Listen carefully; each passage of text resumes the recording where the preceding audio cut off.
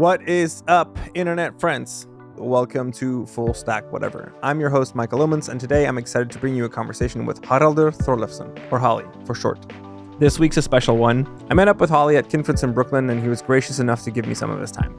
We still recorded at a dining table, but this dining table was actually in the middle of an auditorium during the conference happy hour, so please bear with us as there's going to be a lot of noise in the background. Halli is a creative and an entrepreneur who is most known for founding UENO. Since then, he has helped build over 500 RAMs to make stores and venues in Iceland accessible, has ventured into music, and is now the owner of a bar/restaurant/theater in Reykjavik. Here is episode 13, live at Kinference. You know, I didn't even think we would see each other in real life for a very long time. I'm very happy to be here with you and at least the opportunity to try and record something, and hopefully we can do this again. We'll see what happens. We'll see what comes out of it, basically. As you were presenting at the conference, what I found is that most of the things that you talked about are things that I love talking about here. That's great. And so I hope that it's okay to repeat some of these things. Yeah, for sure. What was the pivotal moment for you when you were like, I want to get into design? Like, I want to do this. This is how I'm going to express myself. I think it wasn't like that at all. Because usually, well, in this case at least, it took me a long time to realize why I was doing what I was doing. Or I had to find a why because I was doing a lot of it. But I started working on design. I went to university, I went to study philosophy, and then I needed something more practical, so I went into finance. And when I was doing the BS in finance, there was a course on sort of IT, and this was in like 98. So fairly early days of the internet, and one week we were supposed to build like a website or a page, basically. Put your name up and what's your email and I don't know, like hobbies or something. And I did that, and I thought this is pretty amazing. Like I can write some stuff, I can put it out there, and in theory anyone can see it. Obviously, no one did, but in theory anyone could. That became something I was fascinated with. First, I thought I needed to be a developer. So because that was the lens that it was brought to. It was like extremely basic HTML. Mm-hmm. But I realized quickly through Flash that what I was really interested in was much more design. And I could sort of cheat my way through some of the ActionScript and some of that stuff. So I built a lot of Flash stuff early in my career, and that was extremely interesting. And I didn't call myself a designer at this time. Started working with other designers, and I became frustrated working with them because I didn't feel like they were doing what I was asking them to do, because I was kind of a project manager at that point more than anything else. And so I started to design more and more and more, and it sort of happened organically over time. But all the time that I was doing this, I was thinking, because I was doing this mostly as I went through university or I finished my studies, and then I decided to take a master's in economics. And that was supposed to be when I was going to break away. This was in 2004. Mm-hmm. I was thinking, okay, I'm going to start my real career now, which will be as an economist. As I was getting closer to graduating, I met with a few people that were actually economists, and I thought, that's probably not what I want to do. Yeah. I mean, the theory is fun, but I actually don't want to work in a bank or do a lot of the things that I thought, at least at that time, that being an economist meant. So I went back to design, and again, I was thinking that's going to be temporary while I figure out my real job, and I guess I'm still working on that. That's really interesting, because we hear that a lot, right? Especially that time where, is this a real job? Was this like a thing that you can make money with? So was there like a moment, after, did you finish that master's? No, I didn't finish my dissertation. Mm-hmm. Because again, or maybe it was a cop-out, but I at least thought, okay, I don't want to do this as a job. I feel like I've learned enough about it, and it's interesting, but I really don't want to work as an economist. Okay. Did you go back into design? Was that like... Yeah, so I went into design because it was basically just a way to maintain myself. I needed to have, money, as we do. And I had used design throughout my university days to make a living. And I thought, well, I can do that at least. It's a decent living, and I can do that while I find something else. And so did it just snowball? It was a very, I guess snowballing is maybe a good analogy, because in the beginning, it's a very small snowball, and it was pretty small for a very long time. And so I went into, I started drinking pretty heavily and became a very, professional alcoholic. Did that as a day drinker and was doing design on the side as well, to basically maintain my drinking. And it was, I don't know, maybe 5, 6, 7 years of that where I was able to sort of just work, and I did decent work. I was working for big clients. We did a lot of work with Google and other companies, but I didn't take the job really seriously until I stopped drinking. And the flexibility of the freelance career was like what allowed you to keep that lifestyle going. Yes, I mean, it's basically, if you're able to kid yourself into believing that it's okay to be a day drinker, and you have a job like I did that kept me going, and because in theory I was fairly successful. Like again, I was working with big companies. From the outside, I think it looked pretty good. I was telling myself it was okay because I was able to keep doing this, and I was, messing up a lot, but I still got chances to redo things, and I was able to keep drinking without necessarily having a rock bottom, which I think I definitely needed. And so you're doing this design contract work. It's very slowly. It's maybe a snowball, or the other way to say it is like very slowly and then all at once, probably. Where you had some hockey stick growth trajectory. Was the Google moment? Was that your moment? No, I was working with Google for a long time. From 2007, I was doing a lot of freelance work with Google until 2011, 12 when I stopped drinking. And not just Google, it was, Square. There was a bunch of these companies that were kind of big. But again, it wasn't really until I stopped drinking. There was a project which I did with an agency called Upper Quad in 2013, which was really the big moment for me, which was the Google Santa Tracker, which was this site where there were games and there were building excitement for Christmas, basically. And I was able to sort of cheat myself into a position where I was leading that project. And I used that opportunity, I think, really well. And that gave me both the confidence, because I realized I could actually do this, because I was managing developers and brand people and all sorts of people, and also some of the connections and things that I needed to then start my own agency. So you mentioned stopping drinking and also having that breakout moment. Were those things related to each other, or were they kind of... Oh, yeah, absolutely. There was no way that I could have done what I did later if I had not stopped. So a year after I stopped drinking, we had our first child. We moved to Tokyo, and basically my whole life changed. And a year after that, I started UENO, and that was the big moment for me. If not for that, then I could have ended up in a very different place. If you don't mind me asking, what was the kind of pivotal point where you decided, I'm going to stop drinking? There was... I was seeing someone, and I thought she was great. And there was a night when we went out drinking, and that night escalated, and we got into a huge fight. We broke up. I asked her. We were sort of living together. I asked her to move out, and then after that, when I sobered up and sort of realized what had happened, I realized, okay, it was finally this moment there was some kind of consequence for my drinking, because I was able to, up to that point, kind of wing it. But there I had to make this choice. Either I'm going to stop drinking or I'm going to lose this person, who then, we stopped together and we stopped drinking. We have 2 kids and been married for 12, 13 years. So this is the same person? Yes. Wow.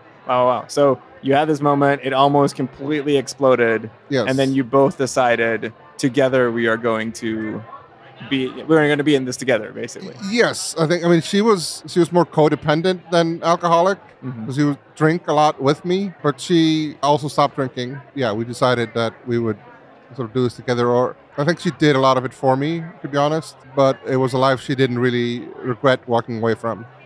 Yeah, wow. I find that to be a really compelling topic, because this is not something that people talk about when we're like, hey, let's get on a podcast. Let's talk about your career. Let's talk about your life and how it's connected to your career. So there was this really beautiful moment. A hard but beautiful moment that put everything into gear for you in a way. Right. So you made some conscious decisions that were for your personal health, for your mental health, for your relationship. And when the work came your way, you were able and capable of handling the work. Yeah. And then you were able to accelerate that by starting UENO. What made you make the decision to start UENO?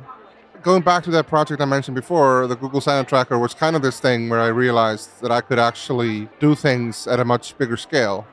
But I also realized, because I had my own website and I was working on a case study for the project, and my website, the URL was just my name. Mm-hmm. And, there have been 20 people that worked on this thing. And it kind of felt weird that I would put this project up and I didn't know how to really frame it.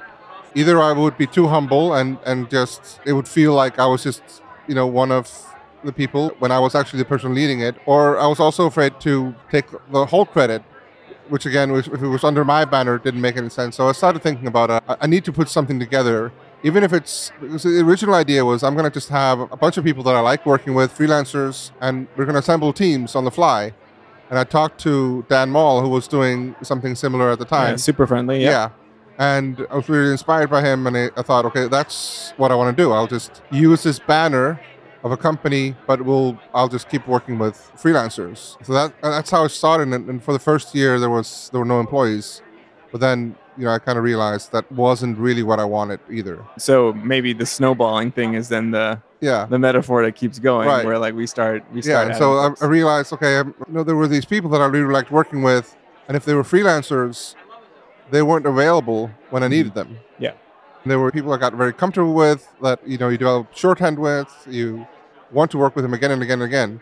So I started just trying to hire them instead. And that became the foundation of UENO. It's all these amazing people that I've been working with.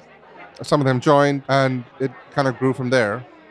UENO and yourself had this rocket path from very early on. Right. Was there a strategy, or did you fall into it? Or did you have an idea for some kind of campaign by which you were going to effectively completely surround the tech industry and then start doing work for a lot of really big players? I think with any story, there's a lot of luck involved. There are a few conscious things that I did. I moved to San Francisco because, I've been freelancing for a while, at this point, 7 years. And most of my clients were coming from there. It was clear that if I wanted to use the network that I had, then San Francisco was the place. So I was able to move there. And this was in 2014. So it would be at a time where things were still exploding in San Francisco. A lot of these companies were popping up. We did a lot of work with very high growth companies. Dropbox at the time was like where all the great designers were. Soleil was just hiring. Yeah, Soleil was the machine that sucked them all into Dropbox. Yes. And we did work with them. We started working with Facebook, and it was just a time when everyone needed good designers and creatives. And so timing was really great. Being in that place at that time was really great. And then the reason I was drinking is I was trying to escape. That became work. And so I just worked a lot, all day, every week for years, just to not have to think about the things, the demons that otherwise would creep in if there was a gap in my brain. Which brings us to, you just gave a talk at a conference called Kinference in Brooklyn, and you mentioned this big gap that would have caught your attention if you weren't trying to block it with something. Would you like to go into this a little bit? Sure. There's a few different things in my life, I think, but the two main ones that have kind of really altered my perception of life is, one is I lost my mom in a car accident when I was 11.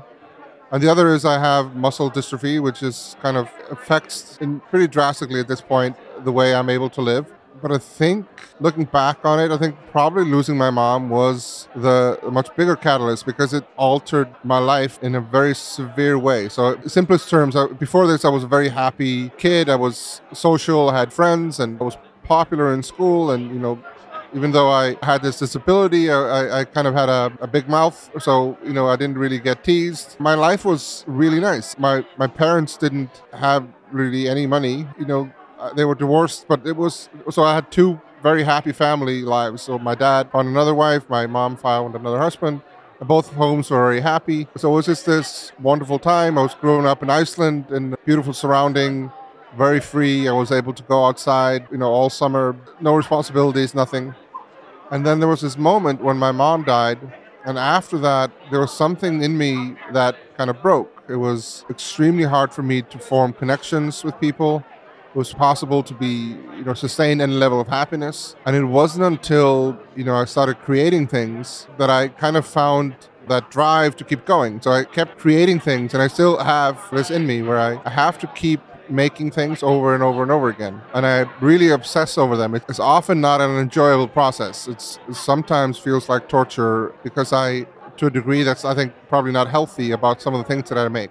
And I will stay up late, and I will abandon a lot of my other responsibilities. I will do self-destructive things. I won't eat. There's a bunch of stuff. And I've been thinking about this for a while because I keep spinning up projects. And at this point, I don't need financially to do these things. I was lucky enough to build this company and sell it and have enough money that I don't really have to work.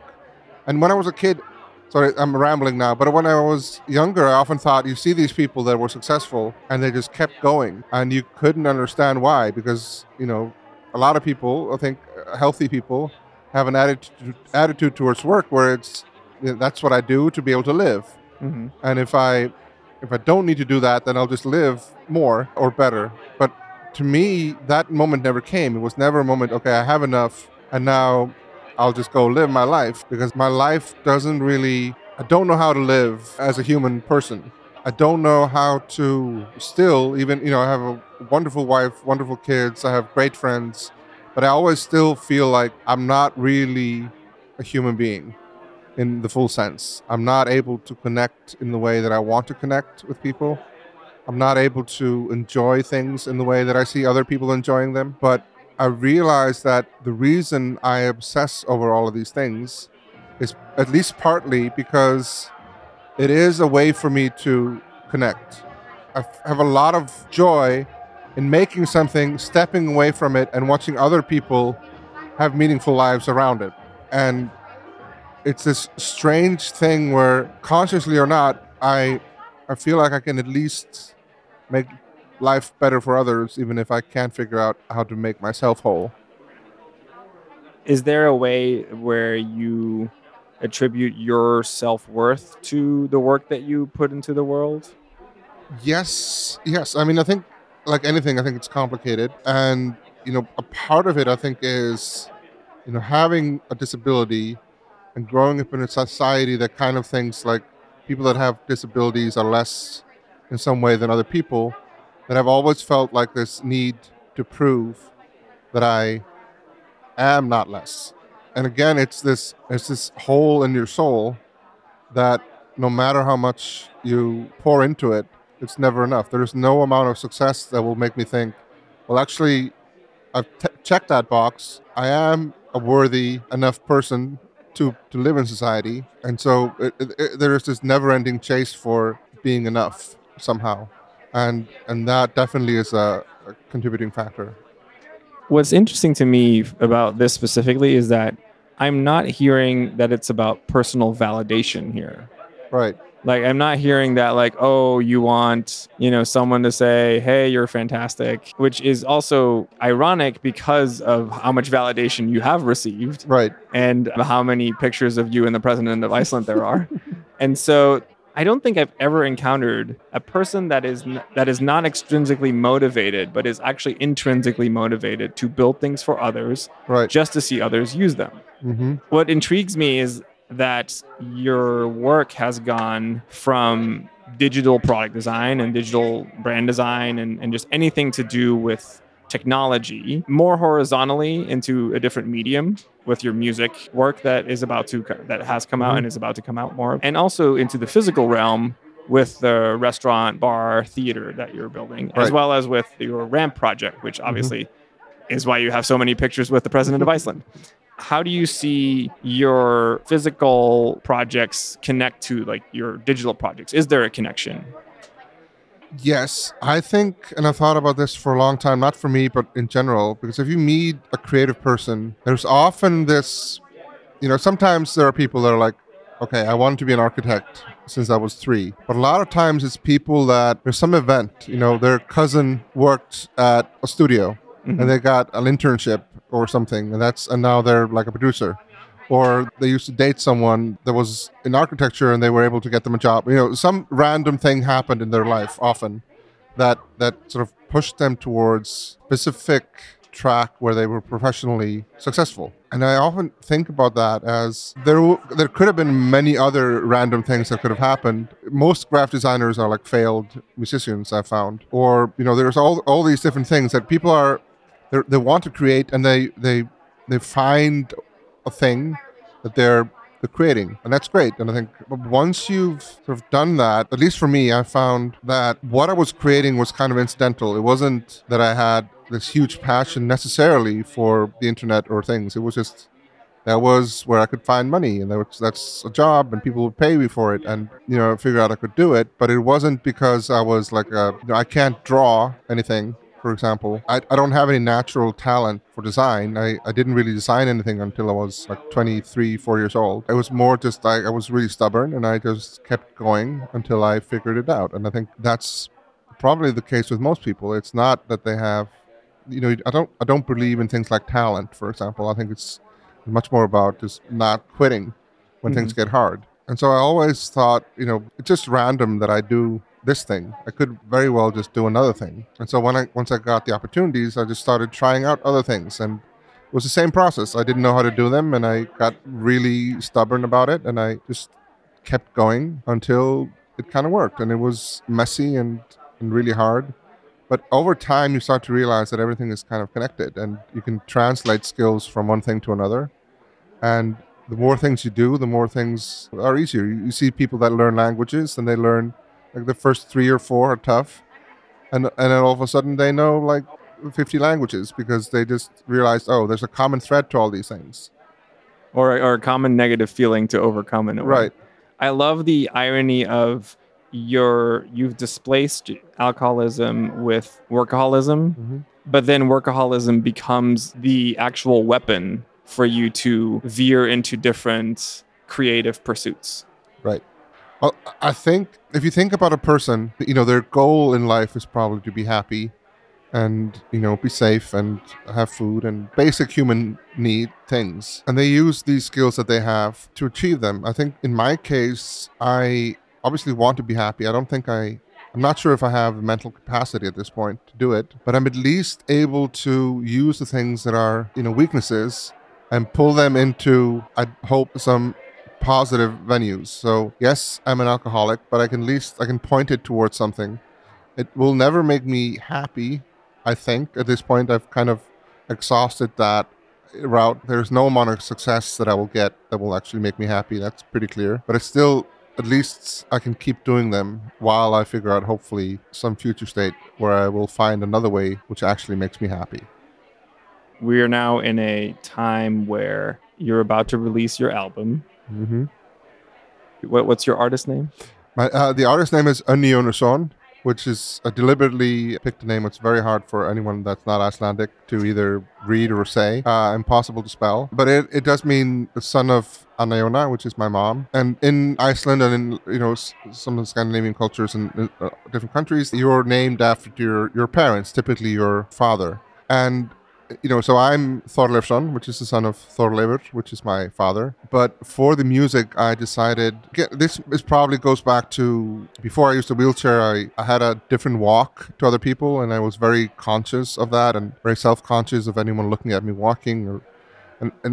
And so I have this fear of rejection or humiliation that is pretty stuck in me. And I'm very afraid of just avoiding any situation where I could potentially be ridiculed. And with music, that was definitely a fear. It was this thing that I had this weird trajectory through my career where I became successful in one and I wanted to put out music. And in most cases, you can put out music and it doesn't really fail publicly. If it doesn't work, almost nobody knows.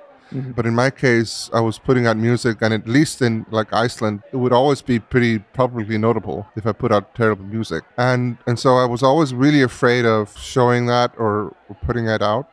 As I thought through this, I kept thinking again about my mom and the safety that she brought to me as a kid. And there was no judgment. And that's like a lot of moms do. Like there was, everything the kid does is amazing. And so I just wanted to bring that feeling over. And I decided, okay, well, I'll use my mom and her memory, and I'll put this out as a son of my mom, and as her son through her eyes.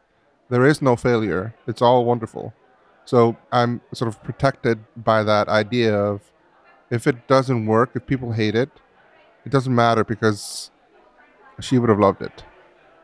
That's really beautiful. What I find is, as you explain that, I deeply believe that. And I also know that as a part of this, you have created a music video for every single track, Right. which allows you to also use your superpowers in a way to protect that legacy much more so, and put a couple of shields in place Yes. before there's the backstop of like the love of your mother, basically. Right.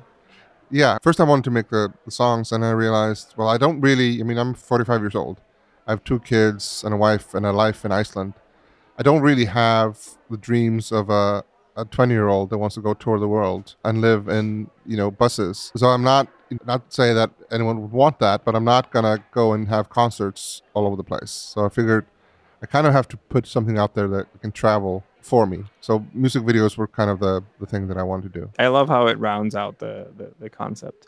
So next to your music, you are working on a physical space that coincidentally is opening the week that you are not there, Right. I believe. Yes. How did that come about? What was it about, like, wanting to, did you just really want to start a restaurant? Well, I think at least when I was growing up, you'd go to a bar or you talk to someone. There's a lot of people that say, well, I just want to have I want to own my own coffee shop, or I want to own a little store or do something. A lot of people, especially in tech now, have this dream of coffee shop that turns to a wine bar. Right. Yeah. But I think what motivated me though was, so that's always been in my life where I thought, okay, well, it would be great to create this place. Because I'm going back to what I said before, I kind of like making things and then walking away. I think I'm a great host for a party, but I'm an incredibly uncomfortable person to be at a party. So I can make a really good party, but I would ideally just want to disappear and just watch everyone else enjoy themselves. And with a restaurant, you can kind of do that. You can make something that hopefully a lot of people will enjoy, but you don't really have to be there all the time. But there was this moment when we moved back to Iceland. I moved to basically 1 block from where I grew up. And across the street from there was this house that I used to walk past all the time. And it's really beautiful. It's sort of oval shaped. And I just really always loved that house. I would walk past there with my mom all the time. And I remember some conversations even we had about it. And we moved back, and I don't know, weeks after that, there was a for sale sign in the window of the ground floor. Again, I was, at this moment where I just sold my company, I had money, I was able to afford actually just buying the space. And I've been looking for a way to celebrate my mom for a long time.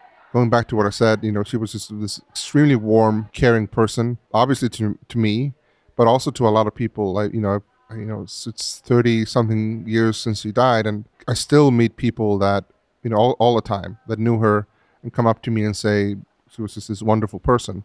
And she brought just this kind of safety and warmth to people. And I wanted to replicate that. I wanted to have a place to remember her where people would kind of almost like they would come to visit her in a space that was inspired, not necessarily just by her, but by my memory of her.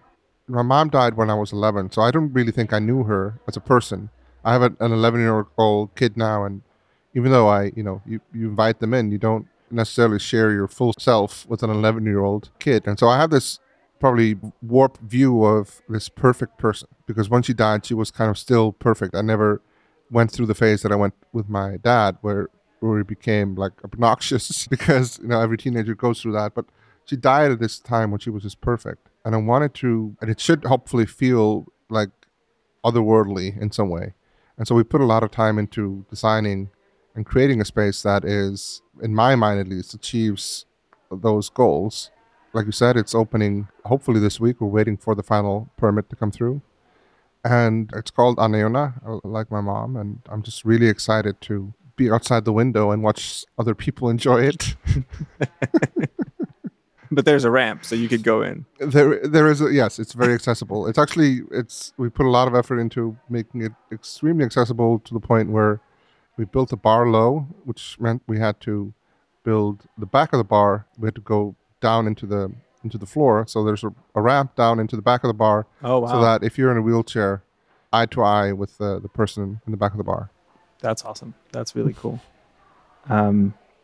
We're probably going to get kicked out in a second. I just have one final question because your projects are finishing up. Mm-hmm. Do you have anything lined up or? Well, yes, I have this perpetual problem where I keep telling myself and my wife and my family that, I just need to finish this one thing, but it's never, I don't think it's actually true. I think we've kind of realized it's not going to happen. It's not in my nature, just relax. So I keep spinning up more and more projects. We recently launched a project in Iceland we've built or set up the biggest co-working space for creative people in Iceland, which is just under 200 people of all sorts of designers and musicians and just artists that have their own space to work. And then there's this community that we've created that is wonderful. And that's definitely blooming. I'm hoping to open up a few more of those in Iceland in the next few months or years. So that's one. I'm working with my wife building an artist residency. We were able to find a plot of land just outside the sort of the city in Reykjavik. So we're going to have a place where artists can come and create art and live sort of in the city, but not. And there's a few other things that I'm working on. And so it's this never-ending escape, I think, from having to deal with the problems of being human. To me, it seems like a path towards becoming this human, and you kind of, in a Freudian way, ended on this. I just want to say thank you for being here with me. Thank you for giving me the opportunity to talk with you about this. And thank you to the venue. And I'm going to leave this in because they let us stay here while the lights were turned off. Yeah, much for having me. Thank you. Hey, if you're still here, thank you for bearing with us. I was deeply moved when Halli told his story at the conference, and I'm very thankful that he brought up some of his biggest life challenges for us. If you're interested in future episodes, please subscribe. And if you have any feedback or suggestion, don't hesitate to reach out. Thanks again for listening, and see you next week when I'll be talking with Matthew Buchanan.